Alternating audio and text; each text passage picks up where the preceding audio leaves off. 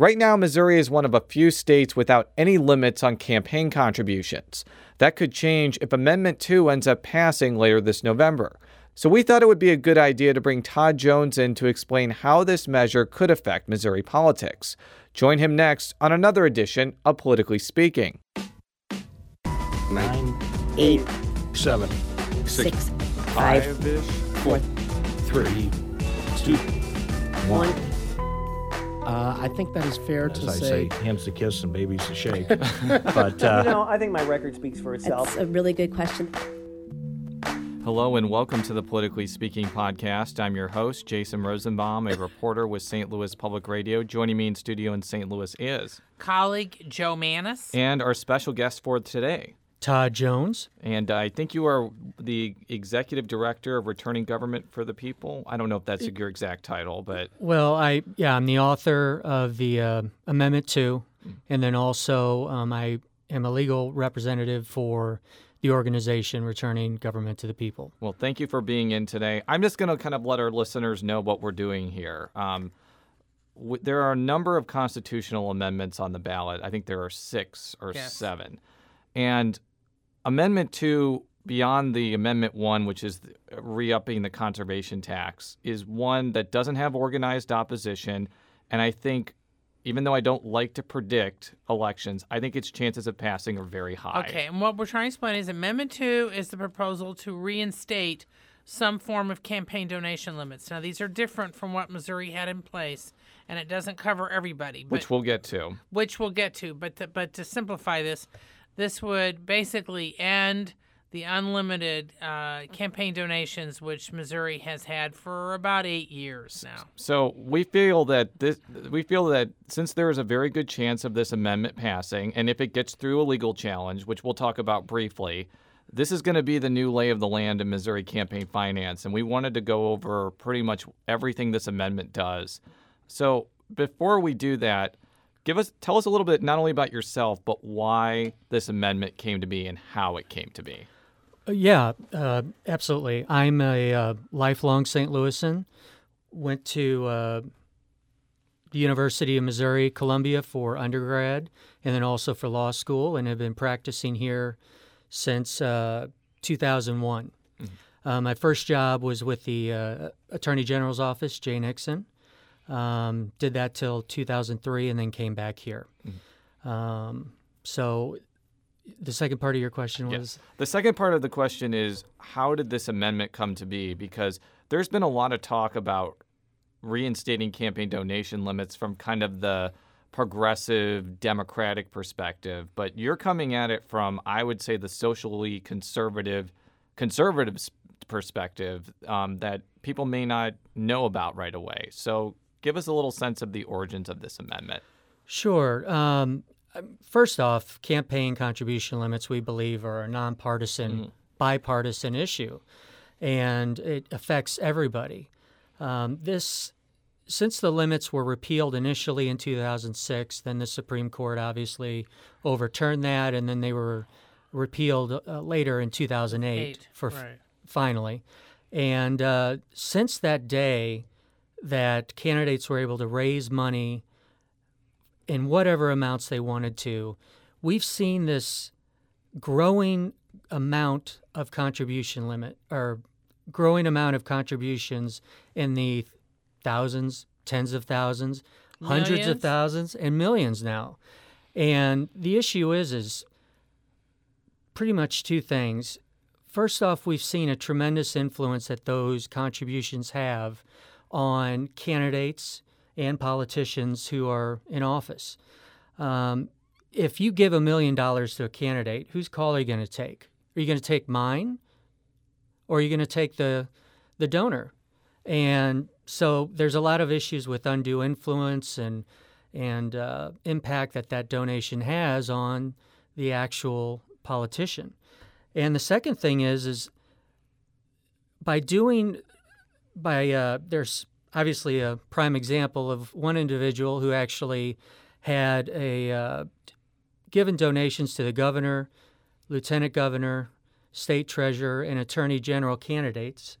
This last election was you're able to pack pack the system with your chosen people. I don't even think it was one individual. I think several individuals did that with competing slates, basically. That is true. But what that does is it enables that individual to give this, say it's an attorney general position, give them an amount of money that's so large that it would be impossible, almost impossible, for another candidate to take them on. And so when the governor has to quit after 8 years, or they decide not to run for re-election, then who steps up? Lieutenant governor.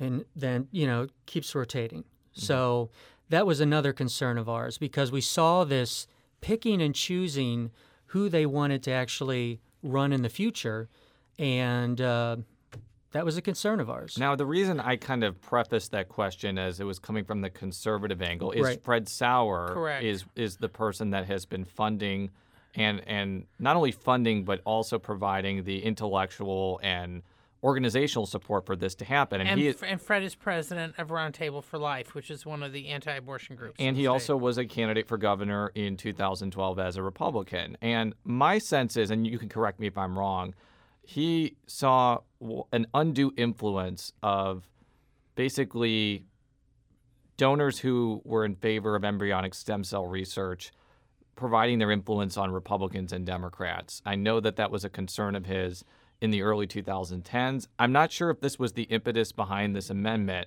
but I have read a lot of his material, and I've also known his activism for a while. I know that's been a big concern of his. Is that accurate, first of all, or am I kind of paraphrasing his interest in this issue a little bit incorrectly? No, I mean, he is the founder of Missouri Roundtable for Life and also Returning Government to the People. And this was a big project that we undertook together and with some other people. It was just this concern. He's always been interested in politics, and even in the 70s was a very active in politics. But it wasn't until the getting rid of these campaign contribution limits that he became very concerned with where this was going. You had people who were yes men as Speaker of the House in the state Senate, and you didn't really see the activists of the party, the true party members, actually being able to influence their elected officials because they had these large amount of donations from 1, 2, 3, 4 individuals. And so that was a big concern. You're talking about the embryonic stem cell research that we took on with Mosira when they tried to pass that without any limitations on how that money could be spent. We had no issues with Mosira getting state funding. It was with the lack of limits on it that we believe Amendment 2 from 2006 actually allowed them to spend, whatever money they wanted on embryonic stem cell research. Now, how much support have you gotten, at least maybe privately, by some Republicans or some other conservatives? We've had a number of podcasts, let's say the last year or two, where we've had some former Republican legislators on about different things, and several have said that their 2008 vote to get rid of campaign donation limits was the one vote that they regretted because they had no idea that things were going to turn out the way they are with the amendment, with the donations being so huge. And I just wondered what sort of feedback, even if it's just private, and also, that you're getting. Democratic gubernatorial nominee Chris Koster said something similar, that he regretted that as well. So continue. Yeah, I honestly don't know the hearts and minds of these individuals who voted to repeal the limits. Have they contacted you? That's my point. Not really. Okay. But we haven't been contacted by many Democrats either. Naturally, this issue appeals to Democrats and left-leaning voters because it has been a big issue for them in the past. But we also believe that this also should appeal to conservatives who are concerned about how government is spending money and how it's being used. I mean, to be fair, a little bit of history here without getting into too much in the weeds, but there was about a 6-year fight in Missouri over campaign donation limits in the 1990s, basically over the size. But one of the leaders of the effort in 93, 94 was Roy Blunt, who now is not in favor of campaign donation limits, the last time I talked to him, although he has to deal with them under the federal system.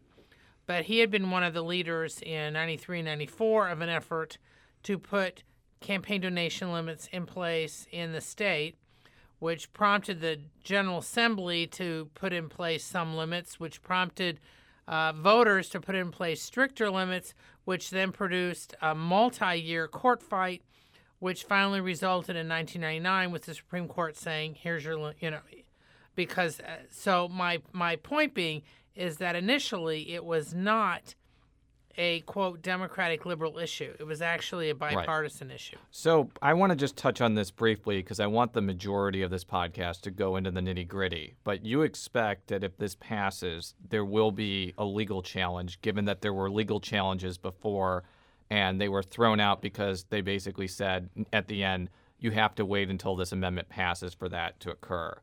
Do you expect that to happen if this passes? Well, and you're right about the 3 previous attempts to keep this off the ballot.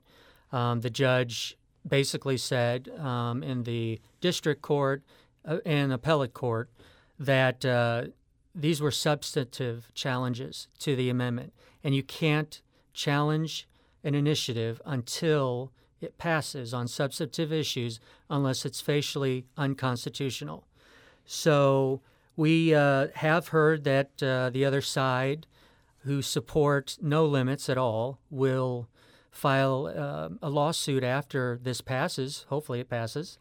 But we don't know because we're not in their offices. So okay, so we want to go through the provisions in depth because people hear the general thing about the $2,600 limit for statewide or legislative, but there's a lot more to this. Right, and I actually have the amendment in front of me. The first thing it says is to elect. Basically, there's a preamble, and the main thing about the limitation says to elect an individual to the office of governor, lieutenant governor, secretary of state, state treasurer, state auditor, attorney general, office of state senator, office of state representative, or any other state or judicial office, $2,600. So that basically means, in layman's term, for any state-based office, no one entity could donate more than $2,600. Is that correct? Per election cycle. Per election cycle. So you could get $2,600 for the primary and $2,600 for the general.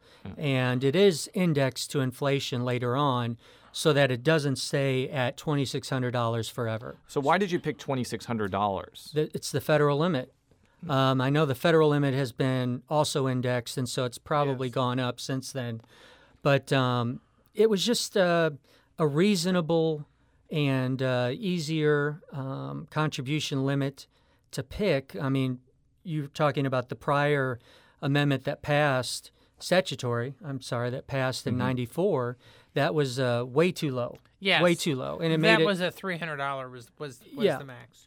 And the court found that, and so we just wanted to set a limit that equaled the federal, so to simplify everything. Okay, so that was an easy question going forward. The next provision, it deals with political party committees. Right. Now, before we even get to the limits, when we're talking about political party committees, we're either talking about committees that are directly controlled by a political party, so like the Missouri Republican Party Committee, the Democratic Party Committee, or like a legislative or county committee that's run by a party. Is that correct, first of all? Or is it just – tell me what you mean by political party there. So political party is obviously Republican, Democrat, Libertarian, Green, whatever party that is registered and is allowed to put their candidates on the ballot. But does it include, let's say, the Senate Majority Fund, for example, which is the Republican arm of the effort to keep the state Senate in Republican hands? I mean, I'm using that as an example.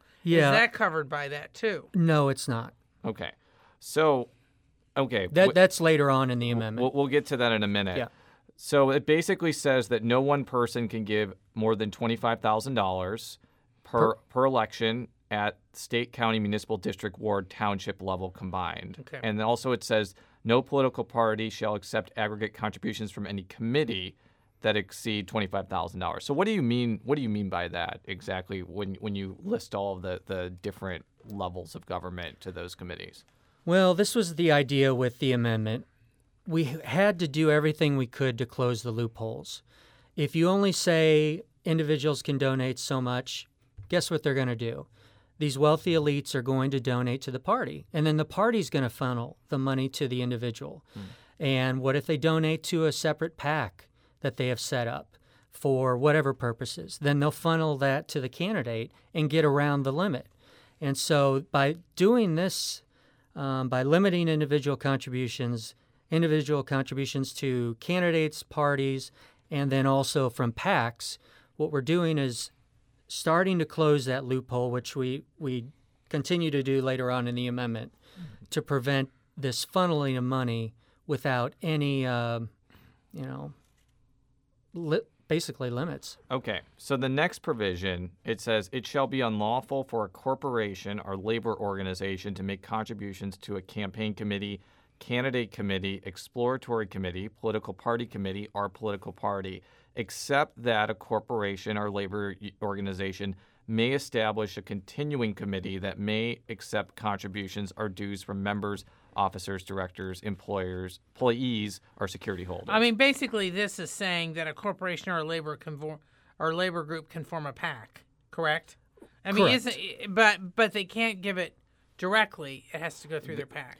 Right. So what we wanted to do was prevent corporations and labor unions from actually directly donating to candidates because, again, we're trying to close loopholes. What if, somebody is able to give through their union or corporation, but they've already given the $2,600, and that money then gets funneled from the union or corporation to the individual candidate, then, they're getting around that. So basically the only thing, like let's say the Carpenters Union, Right. They could form a PAC, donate a lot of money to it, but they could only basically do independent expenditures, essentially. Well, they could not donate directly to a candidate. Right. We're not trying to shut them out of the process. Right. What we're saying is that they can form their own PAC and run, and support or against the candidate that they... Yeah, I mean, they can. It says, okay, they can't make direct contributions to a campaign committee, candidate committee, exploratory committee,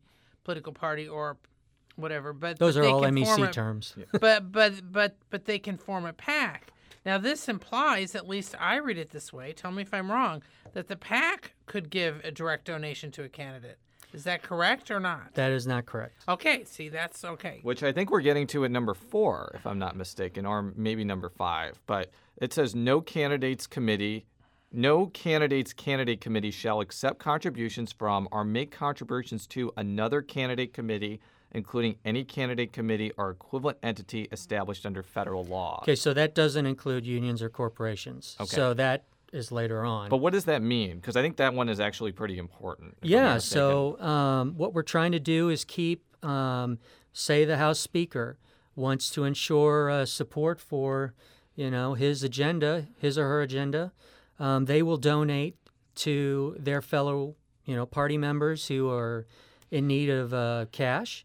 And what this does is say you can't do that anymore. They have to get their own support from their constituents, from individuals. Yeah, so that basically means, as you mentioned, let's say House Speaker Todd Richardson, now he can give like a $25,000 contribution to, say, Representative X. Well, he can give any amount. Yeah, that's what I mean. No limits. He wouldn't be able to do that under this. It basically Correct. bans a candidate committee contribution. Again, we're trying to, keep people within that $2,600 limit so that money isn't funneled from either a candidates committee, corporation, union, what have you, or political party to that candidate that would exceed that $2,600. There's another provision after 4. I think it deals with like a candidate loans or something like that. Yeah, I'm curious because I've read this before. Why did you guys decide? I mean, because it stipulates as far as have to have usual and customary interest rate, so forth and so on. Is there a particular reason why you guys decided to deal with campaign loans? Well, what that is that was also in the statutes, and so we incorporated it in for continuity's sake, and there was no real specific thing we were going after, but we're trying to ensure that we stay within what we deem the law. Yeah. By putting that in there. Okay. So then the next line says no campaign committee, candidate committee, continuing committee, exploratory committee, political party committee, political party shall accept a contribution in cash exceeding $100 per election. So basically, does that mean total per person, or just they can't have more than $100 in cash? Like, what does that mean exactly? Yeah. So and this is also we incorporated from the statutes. Obviously, if a candidate is putting around a basket and getting cash donations, you don't want someone throwing in $3,000 and getting around the limit, because then how do you trace that? So in other words, it has to be a check if it's more than $100. Correct. Yeah, and then there are several provisions dealing, I think, with anonymous donations. I'm not going to read all of them because they're very long, but I think they all kind of deal with the same thing. Same thing, cash. Yeah. It all deals with that. Yeah. If you can't trace it, then we need to regulate it. Yeah, because number 8, for example, basically says they can't, you can't collect more than $25 from anonymous contribution. And what that implies when people throw money in the hat or something. Yeah. So and then there's another one that I think deals with fundraising activities, which again kind of seems like boilerplate. Not. I don't want to say it's insignificant, but probably not stuff that needs to go in depth on this show.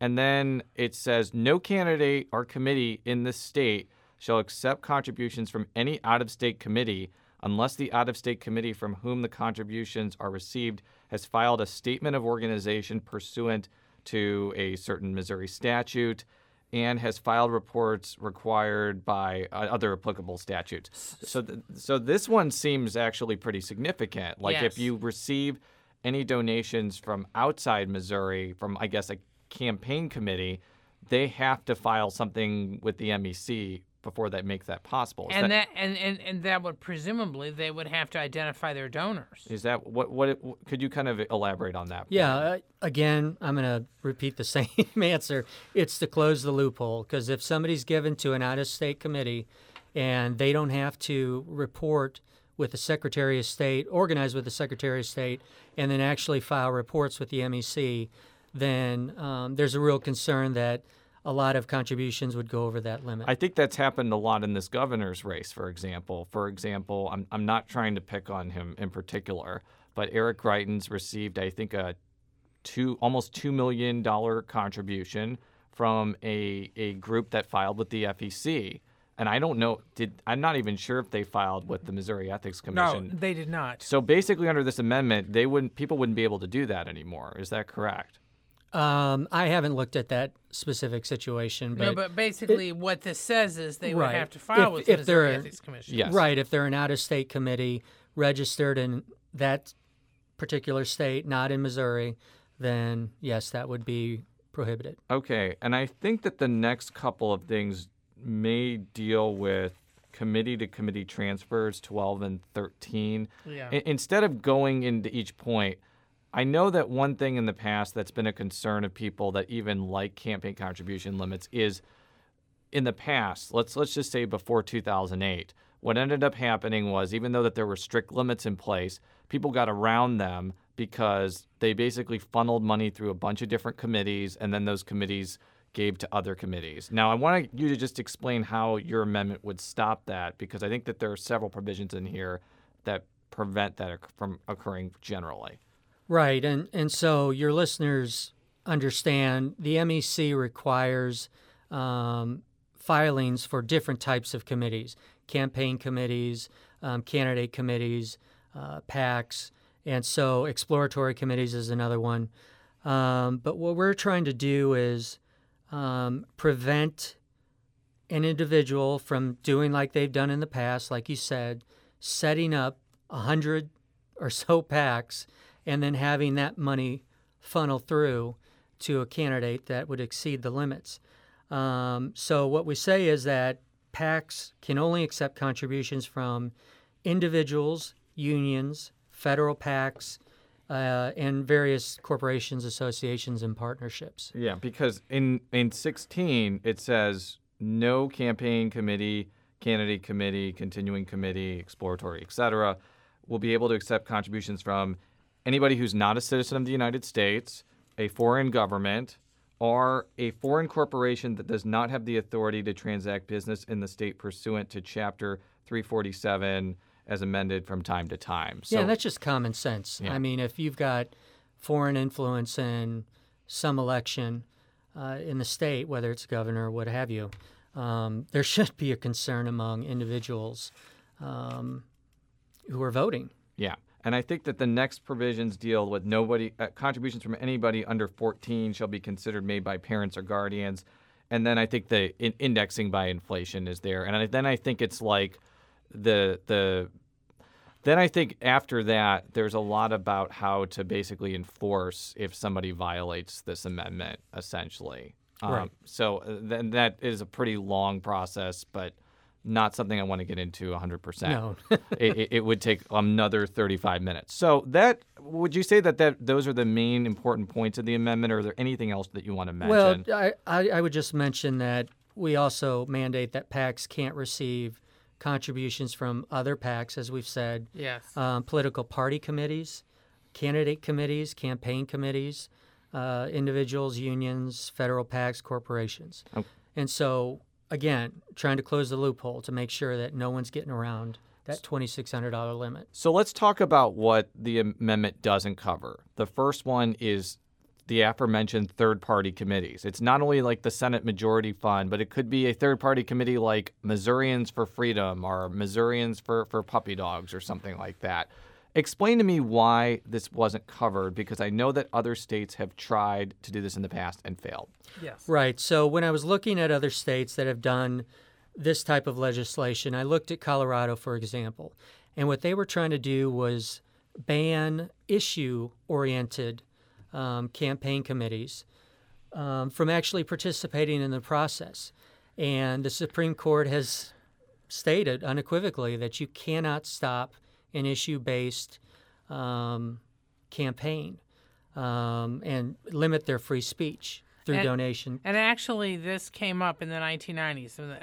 I mean, with that, just to oversimplify it, but this is the reason that Missouri's original campaign donation limits did not apply to these outside groups, and that's why, let's say, in the stem cell fight, the Stowers were able to give $30 million to the campaign committee that was running the pro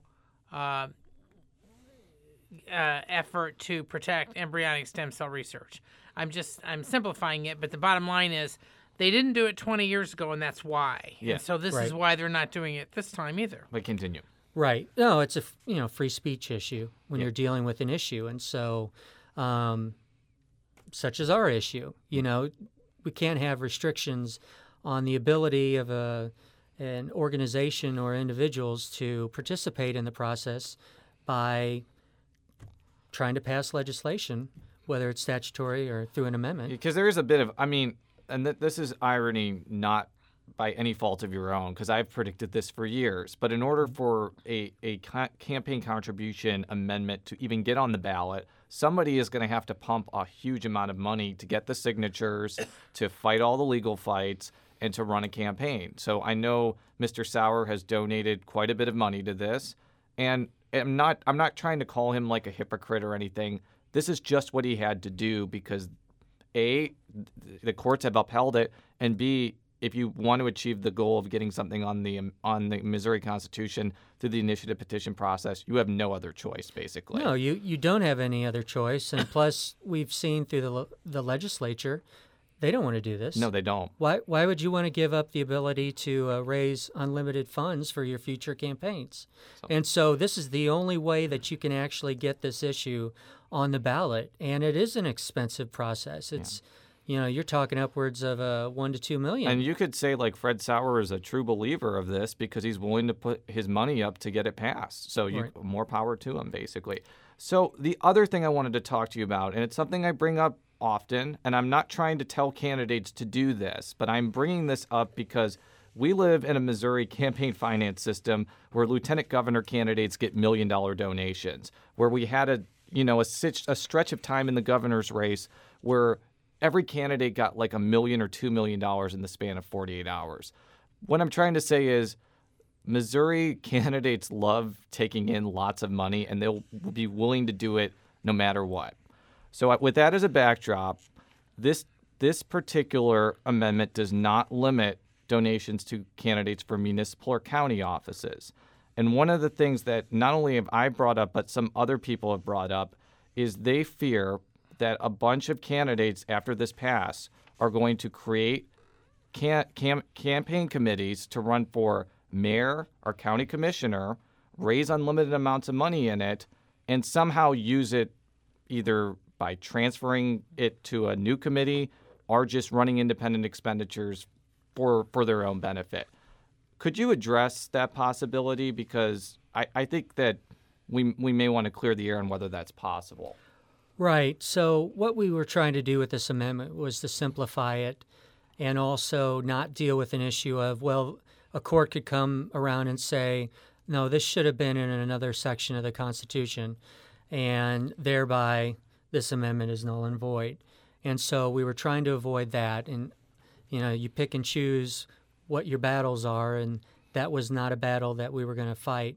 Obviously, the MEC would have to rule on that and tell us if that is allowable. But again, what we're saying here with this amendment, if it passes, is there's a $2,600 limit. Now, I noticed at the end you do have a severability clause that says that the legislation remains valid even if part of it is thrown out in a court case. But in the case of the donation limit, here's my question. If the court rules that it's improper to have a donation limit that doesn't apply to everybody, wouldn't that in effect toss it out? I mean, toss out your main point. Well, I don't know what the plaintiffs are gonna attack the amendment on. It could be anything. I'm not sure that's what was at stake in the prior litigation. No, but I'm talking about now. I mean, I'm talking about for the average person. So, I mean, what is your thought? Because you obviously know a lot more about this than I do. Well, so what the plaintiffs did in the previous 3 cases in which we won all of them, were they dealt with the issue of our restrictions on foreign corporations, utilities, and state-chartered banks from being able to donate. And I'm assuming that's what they'll argue again. But what our argument is that you're dealing with highly regulated industries that are susceptible to either the appearance of or actual corruption or undue influence. And so the Supreme Court has actually held in FEC Beaumont, the United States Supreme Court, that these types of restrictions under federal law are allowable. And so, we don't see any reason why these restrictions would be overruled in that case. Now, going back to the municipal and county committee question, you are correct. The MEC will have to issue an opinion on that. I inquired them about it. Basically, what they told me is they looked into this question when the old limits were in place. And they basically came up with an opinion that basically said you can't do what I just explained, raise a bunch of money in one committee and then change the status of your committee and then, reap all the benefits from that. Campaign donation limits would apply. But since this is a new system, what in a lot of ways it's not new, though, because we did incorporate a lot of the previous statutes into the amendment. I do agree with that. But James Clark, who's the executive director of the Ethics Commission, told me, and this is a direct quote, we would probably anticipate that we would get new and fresh requests for opinions on the new language, assuming it survives challenges and actually becomes the law of the land. I would imagine that people would not feel that comfortable relying on a short 3-paragraph opinion from 2006. My guess is they would want some clarity from a current commission and current staff. So that probably makes sense. It's very possible that they may decide, as they did in 2006, But if they decide otherwise, and the scenario I mentioned is allowable, would you concede that could potentially weaken the effectiveness of the amendment? Not at the state level. Tell me why. Well, I mean, because we still have these restrictions. So regardless of where this money's coming from, and if they, we're dealing with hypotheticals. We are dealing with a hypothetical. So, here. I mean, I have no idea what the MEC would decide to do. But in the hypothetical, by the way, is somebody creates a municipal committee, raises an unlimited amount of money, changes the designation to a state-based committee. As I said before, the previous MEC opinion says you couldn't do that. I'm just asking you if they decide that you can do that, whether the effectiveness would be downsized. Yeah, I mean, in my opinion, and take it for what it is, I believe that our limits would still apply. So if, somebody gave $50,000 to somebody running for mayor of the city of St. Louis, then they could only transfer $2,600. That would be my opinion, but we'll wait and see what they decide. And if they decide that, then that's a loophole that's not there. Why do you think there was not a court challenge this time? To block you from the ballot. I mean, even if there was a court challenge. No. But my point is, the belief had been, because when I had talked to the lawyers, that they were going to keep filing stuff, and they just kind of quit. And they're letting it go on the ballot, and they're going to wait and then see what happens and maybe come after it again. I'm curious, I mean, do you think that there's more of a general belief that what you guys were doing will, at least in general, pass legal muster? I'm just curious in your thoughts. Well, I mean, they did challenge us 3 times, trying to keep it off the ballot. Correct. But they were challenging us on substantive issues which can't be decided. They could have filed, something having to do with procedural issues. Correct. And they chose not to, and in my opinion, that wouldn't have mattered anyway. But once you're shot down for, if your argument's a substantive issue, then, that's it. There's no reason to file anything else until the vote of the people. From my understanding, because I was doing some I'm revealing my secrets here, but I sent a direct message to one of the lawyers involved through Twitter. I think that they were trying to get it transferred to the Missouri Supreme Court, and then the Missouri Supreme Court rejected that transfer. And they denied. They just decided we're going to try after the amendment passes. That's my understanding, and I could be wrong there, but I think that's what's going on here. So I want to ask a more general final question. If this ends up passing, which again, I think the chances are high, how do you think this is going to make Missouri's campaign finance system better? Well, first off, it's going to allow the people to actually take back control of their legislature, of their governor, of their lieutenant governor, because these candidates are going to have to come to the people to get donations. They can't rely on a few individuals in a room, a smoke-filled room, to fully fund their campaign, which some people have done, especially in this previous primary. And by going back to the people, you're more accountable. And if you're more accountable, that's great. That's great for the system. That's great for everybody. And this also will open up the door for other candidates to actually be able to get involved in the process. If they see somebody who's already raised $2 million for some type of, statewide race, that's challenging. How do you overcome that?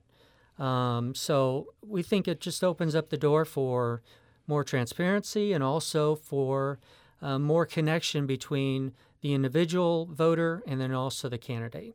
Well, thank you again for coming on our show. Again, we feel that we talk about campaign finance a lot in Missouri politics. If this is the new sheriff in town, we think that the villagers in Missouri politics should know what is going to be the lay of the land if this survives and if this passes, which, again, I think the chances of it passing are pretty high. We'll have to see what happens with the court fight. For all of our stories, stlpublicradio.org. Follow me on Twitter at @JRosenbaum. Follow Joe on Twitter at @JMannies. That's JMannies. And how would people find out more about the amendment?